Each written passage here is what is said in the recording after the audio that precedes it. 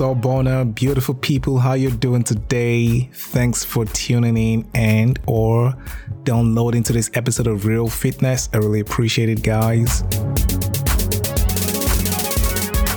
For those of you who do not already know, and I'm pretty sure that many people do know, Sorbona is the way that many people in South Africa greet themselves. It's just like saying, hello, what's up, how you doing? But its literal meaning, and that is what has given that greeting so much popularity, is I see you. When I think about the uprising going on in the United States today, how black people are saying enough is enough. Enough of all the police brutality, the police killing, lynching, and murdering of our people of color, black people in particular. One of the things I can just attribute that to is, I don't know if we really see each other. I don't know if they really see me.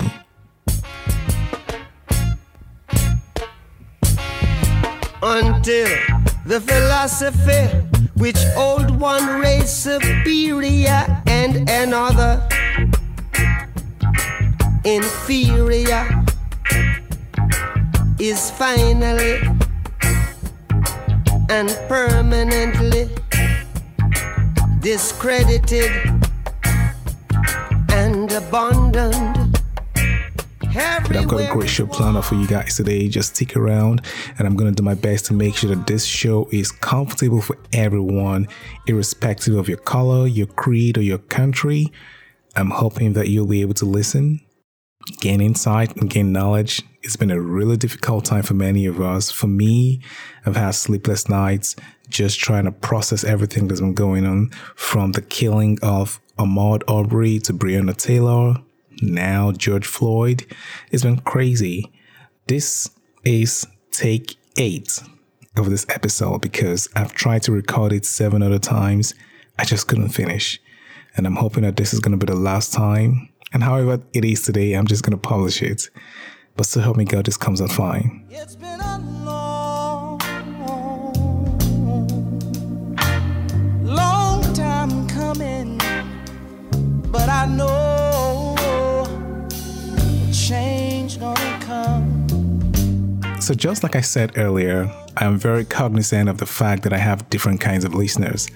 I have black people, I have Caucasians, I have people in the United States, in the United Kingdom, Australia, Africa, India, different kinds of people listen to my podcast.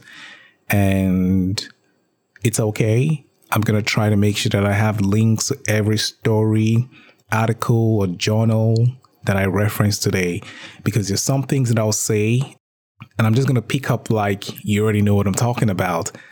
Those of us in the United States know what I'm talking about, but you just might not know if you're listening to me from some other regions of the world.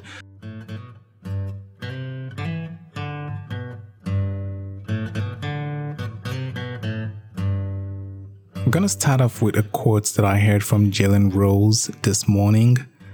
I heard it and it was so profound. He said, if only Americans could love black people as much as they love black culture, things would be so different. They love music. They love our swag, our sports, our entertainment. Hip-hop is the most consumed genre of music today. It almost feels like Americans as a whole cherry pick on the parts of blackness that they just like. Almost everything else but the people.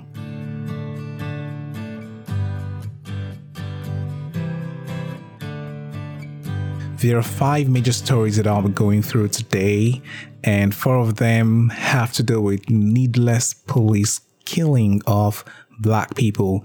The 5th one is my story. I wasn't killed, and I'm here recording to this episode, but I really hope that you would have something to pick out of the stories. Racism, amongst other things, is a public health issue. In the 3rd story, you would see how it impacts our mental health. But for the first story I want to talk about today, it really highlights how I began my episode by greeting everyone. Sorbona, I see you.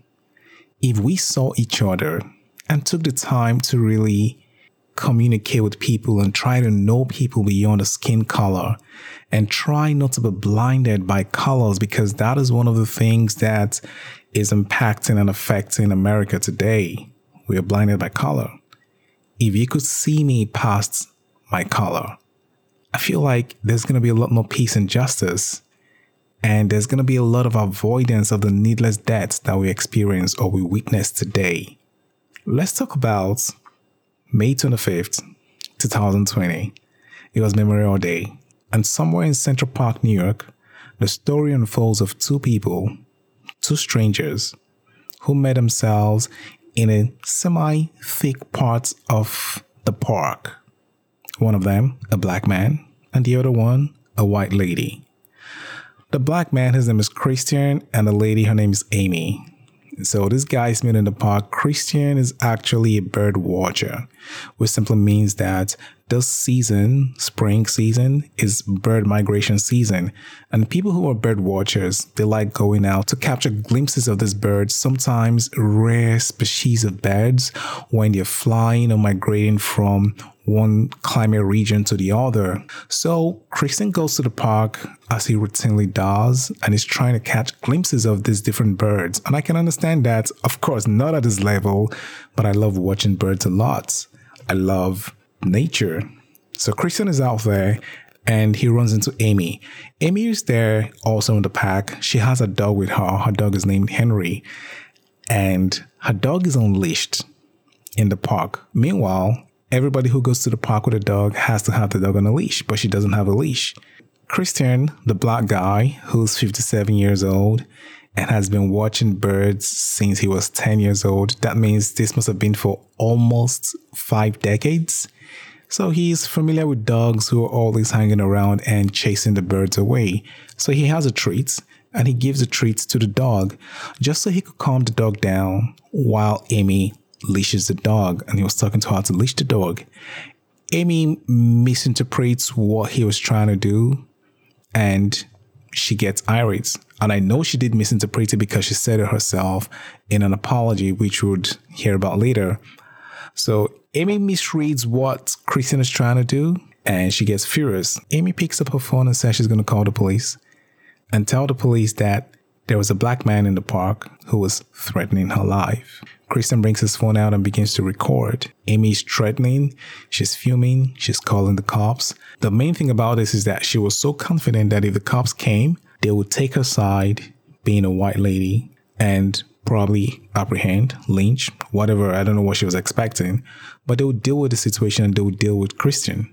We know all of these because Christian was recording, and the next day, which is Tuesday, Amy was fired by a company who released a statement, and we know most of Amy's details from her LinkedIn profile. And 2 days later, which is on Wednesday, Christian was seen back at the park watching birds again, and he was interviewed by a New York Times reporter. So most of the details that I'm talking about are actually well documented. But let's assume for a second that that whole encounter took a different route. That when Christian came to give Henry, the dog, a treat, Amy looked at him and really saw him and took a minute to figure out whom she was looking at. Not just the skin color, but Saul Bonner. Like, see me. I'm only giving your dog a treat, trying to calm him down just so you can leash him. I am on your side. I know you want to leash him. I know you're not trying to make trouble. And I'm just helping you out because I'm here to just see the birds, and I don't want him distracting the birds. We can coexist right here in the park together. That's all I'm trying to do. If Amy could only see him and see all that, they might have gone further into a conversation, and she may have said, "Oh, thank you. I got Henry from a shelter," because she actually did. And he really hasn't experienced so much kindness and love from other people, and that's why I got him. So it's so nice of you to be doing this. Christian, who loved birds, may have looked at her and said, "Oh wow, really? That's interesting." And for someone who's been a bird watcher for almost 50 years, he may have 1 or 2 tips that he was going to give to Amy. And they may have started talking, and he would have found out that Amy actually went to a great school in Chicago where she studied business. And she would have found out that Christian also went to Harvard where he studied political science. They would have found out that they work very close to each other right there in the heart of New York City. They would have also found out that they both had the same last name, Cooper. She was Amy Cooper, he was Christian Cooper. They may have joked that, wow, are we related in some way? They may have said, okay, maybe we'll just go check out our lineage, who knows? And they may have started talking about their lineage. And she may have said to him that she's from, we don't know. And he's from, we don't know. But there may have been some connections somehow. If they say that everyone you meet is just 6 connections away, do you not think that in their conversation, they may have found mutual friends and mutual connections just beyond the name, beyond being a Central Park, beyond the birds and the dog Henry? There would have been more connections. They may have decided to have coffee some other time. They may have even decided to meet at the park at the same time. They may have become friends. And who knows how the story would have ended. Saul Bonner, I see you. When you meet me, what do you see beyond the color?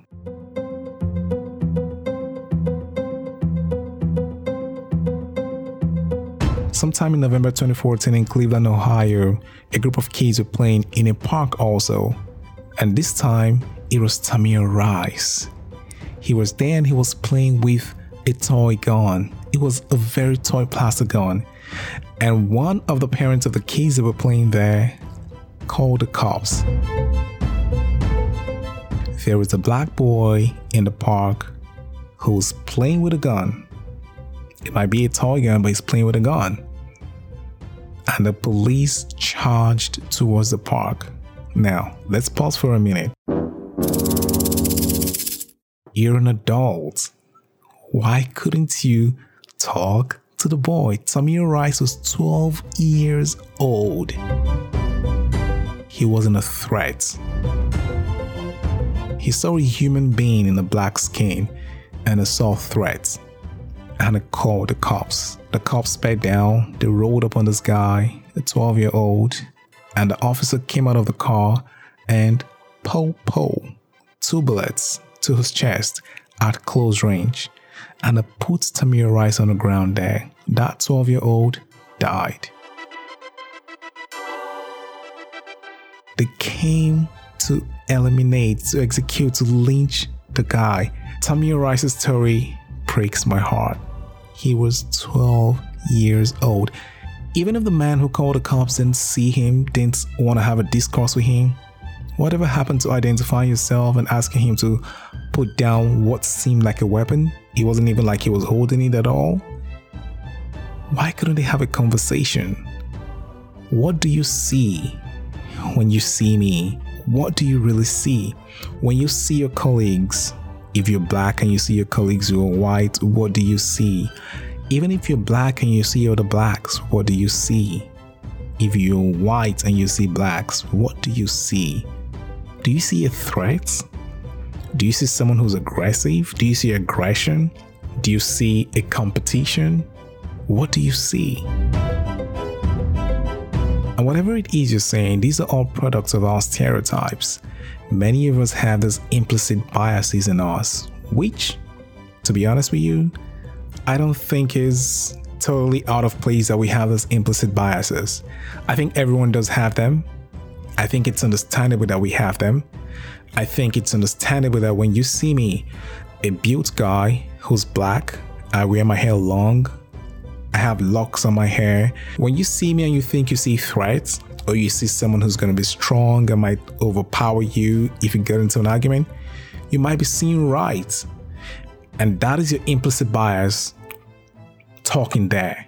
But you don't have to respond or react that way. You have to learn to shut it off and see me for the nice, good-looking, handsome, compassionate, great counselor and fitness coach that I am. But very serious note, you need to really be able to see people beyond the skin colors.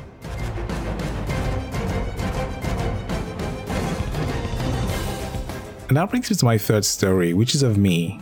Once upon a time, I was at work and this guy comes in, he wanted to buy a product. And I said, fine. I began to talk to him about what he wanted to get. 30 seconds into the talk, he said he couldn't deal with me. And he said it's probably my color or my accent, but it was something that he just couldn't deal with. And I said, cool. Do you want me to call you someone who's white or someone who speaks English? That jolted him out of his bias and he says, okay, I'm sorry. He didn't even apologize. He just kept quiet and I continued. And I said to myself, well, if you don't want to listen to me, you can walk away, but I'm just going to keep doing my job like the professional that I am. And so I just continued talking. He was forced to listen and eventually he got the product and then he left. For me, I saw that he had a 10-year-old son beside him. I feared for what he was modeling for that child and the life that that child was growing up to experience as his reality, that you don't talk to people who are black or of a certain descent because they are just not worthy enough, or whatever explanation he was going to give to his boy on their way back. The boys whom I saw, and I decided I wasn't going to let his ignorance go forward, because I was hoping that the boy would have a chance to experience a better world and experience my professionalism and experience my grace, experience my ability to overlook his father's ignorance. And hopefully, I don't know if I made a change or made an impact, but that was my goal. But he saw something else. He saw someone who was less human. It was very dehumanizing. He didn't even want to talk to me. He felt there was no way we could relate. There was no way we could understand each other. There was no way he could stand me. There was no way we could have anything in common. That was it for him. Now, I remember when I told my colleagues this story, they were so upset. One of my colleagues, her name is Jay. Jay was like, yo, Henry, I would have lost my job on that day because I would have reached across the table and grabbed him by the neck. Another of my colleagues, her name is Jess. Jess was so livid. She was upset. She was like, yo, you have to show me this guy the next time he comes in because people cannot be acting this way in 2019. She was so livid. Another of my colleagues, her name is Tiona. Tiona was so upset. And she's like, yo, Henry, you cannot be this calm all the time. You should have called us up. We would have rolled up on him and would have taught him a lesson and make sure he never ever forgets that day the rest of his life.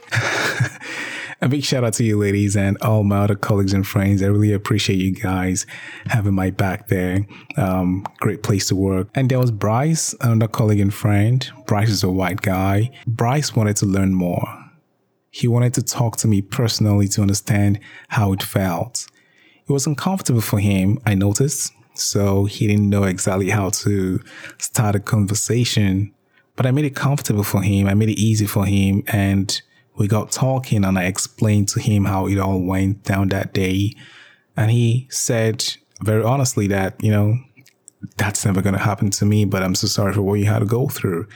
And I really appreciate what Bryce did, coming to me in spite of how uncomfortable it was, to learn more, to know more. Because these kind of conversations and this kind of learnings is how we really get to see each other, how we really get to know what we're going through.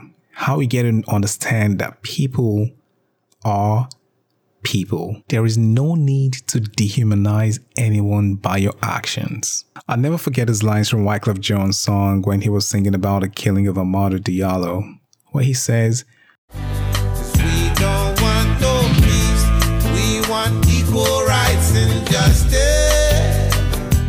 We don't want no peace, we just want equal right and justice. I just want you to see me as an equal, as a human, because the implications of racism that dehumanizes people, which sometimes people of privilege do not really understand, and that's why they tend to say, wow, it was just a joke. Wow, it was just a word. You see, your words and your jokes that are careless or the things that you just say without thinking, they don't stop there. After the joke is done and the laughter quiets down, when this black person walks away, the thoughts of this dehumanization from your joke or your comment or your murder as it is today in the case of George Floyd. It lingers. It doesn't stop there because we begin to connect the dots of what you just said or what just happened to our other experiences and the other experiences of our brothers and sisters. And it quickly impacts our mental health. For instance, Sandra Bland.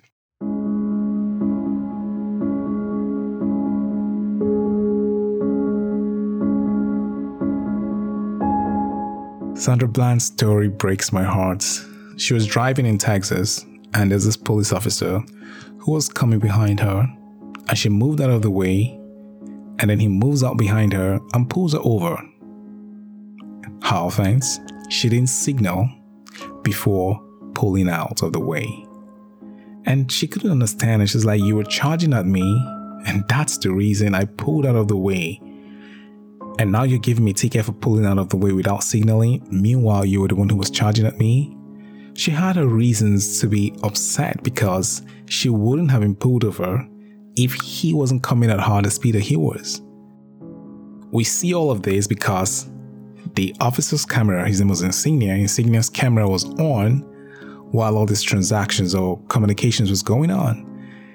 And Insignia had walked up to the car with his citation in his hands, and he noticed that Sandra was really upset. And he was trying to have a conversation, and I don't know how things escalated really, really quick. I'll post a link to the full video in the show notes. You can see it for yourself.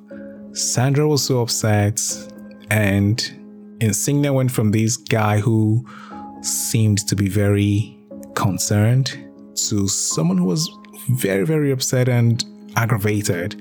And Sandra was so upset, like, you pulled me out of the car, yanked me down, put me in handcuffs, call for backup. Sandra was a girl, no weapons, unarmed. He calls for backup. Backup comes, and Sandra is taken into police custody. She's taken to jail.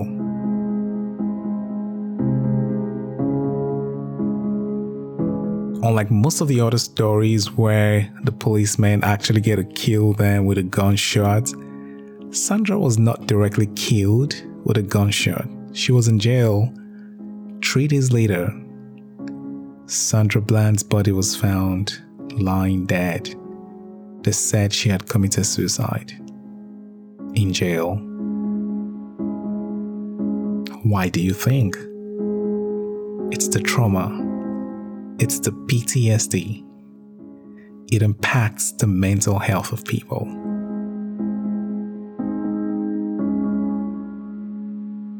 When you see someone and you feel like you're seeing a threat because you're black, take a moment and really see them and say to yourself, I do not see a threat.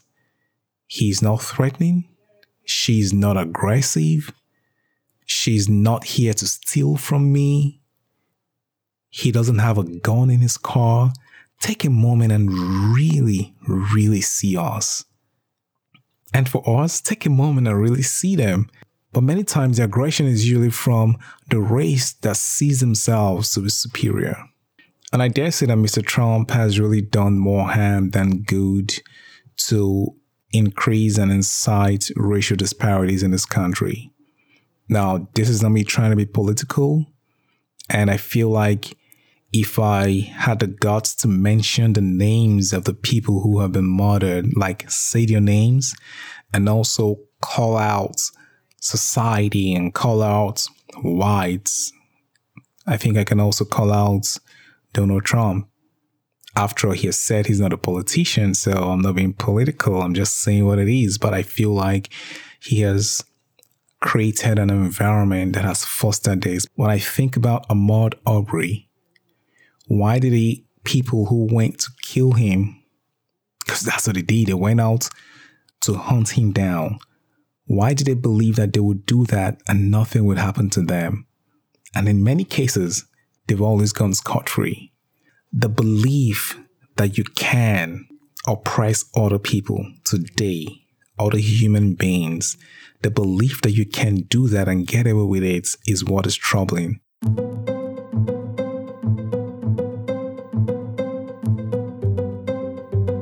So today, while many of us are really outraged by the lynching of George Floyd, and I'm calling it what it is, because seeing the video of a white police officer have his knee on the neck of a man that is handcuffed till he is breathless, and even afterwards for almost 8 long minutes, is very heartbreaking. It is dehumanizing. Like, I don't understand how else to say it. Like, we are not equal until that philosophy that makes one race superior and another inferior is finally and permanently, it has to be discredited, abandoned, and eliminated in our minds, in our psyches, in our biases. Not just the government, because the government is made up of people. So in everybody, in every individual, white, black, brown, whatever your creed, whatever your color, whatever your country, and wherever your creed is, we all have to discredit that philosophy, take it out of our minds, and really see people as equals, as human beings.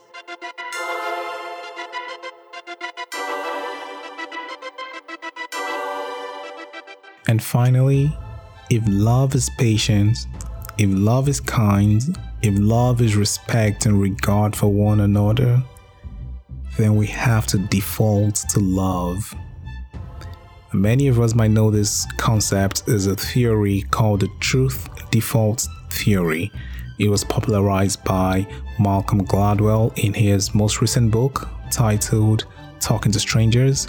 According to Timothy Levine, the guy who developed the Truth Default Theory, he said the basic idea of the TDT is that when we communicate with other people, we not only tend to believe them, but the thought that maybe we shouldn't doesn't even come to mind. And that is deep.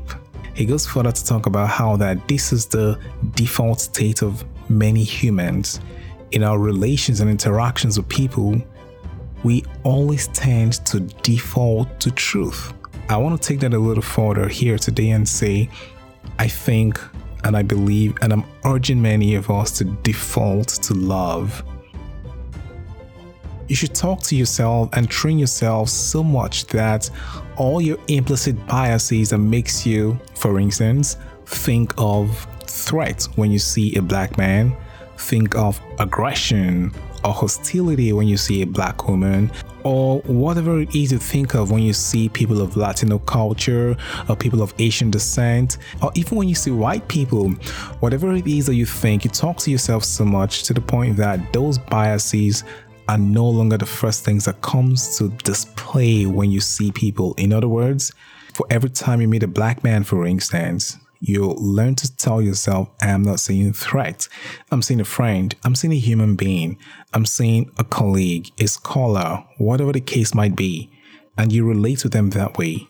By the time you keep doing this over and over, you get to the point where you don't have to, because you default to love. Once in a while, you might find someone who fits that stereotypical profile that people have of people of different colors and races. Maybe once in a while you're mugged and you're actually mugged by a black man. But that is not enough reason for that to be your default. Those are the exceptions, because in the same way, in like fashion, people are also mugged by white men. People are also mugged by Latinos. In other words, it's not the color that makes the mugging. It's just how people are. The way that policing is done, they are designed to default to force, default to macroaggression towards people of color, and it really shouldn't be so. Respect one another for whom they are. See everyone as humans and treat them that way. I believe that when we keep doing this, that things are really going to be a lot better. And believe it or not, people have a way of responding to how you treat them. In other words, when you treat me like the human being that I am, I respond to you like a human being. I give you all the respect that you give to me. chances are very slim that I will treat you with disrespect when you treat me with respect.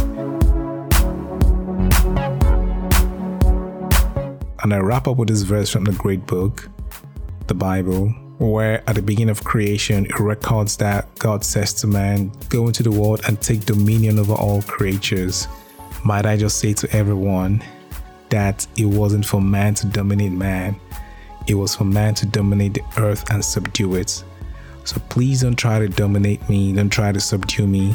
That was not the directive given to you. That is not how we're designed. It's not how we're created. It's not how we're built. When we try to dominate one another, things go into chaos. There's going to be an uprising. So let's treat one another as equals. Let's look for the beauty in each other because there is a lot of beauty to behold. Thanks everyone for listening. I really hope that this will be the episode that everyone gets to hear. I'm sure that I went through it pretty cool without any tears, and I think I'm comfortable with the content. Either ways, I think I'm going to publish this one. And if what you heard resonates with you, if you think it's good and if you think it's going to be helpful to anyone, please share this podcast with anybody, anywhere. Also share with Number 45. I want everyone at the White House to actually get to hear this, including my President Barack Obama and Michelle. But yeah, please share this with everyone, family and friends. And I really hope and pray that the world is going to be a better place for all of us, because my goal here on Real Fitness is to make sure that everyone lives a life 10 over 10. And I'm here to help you be physically fit, mentally fit, emotionally fit. And I hope to keep giving you great and amazing content every time you tune in to this podcast. My name is Henry again, your fitness and lifestyle coach and counselor. Thanks for your time. Talk to you soon. Ciao for now.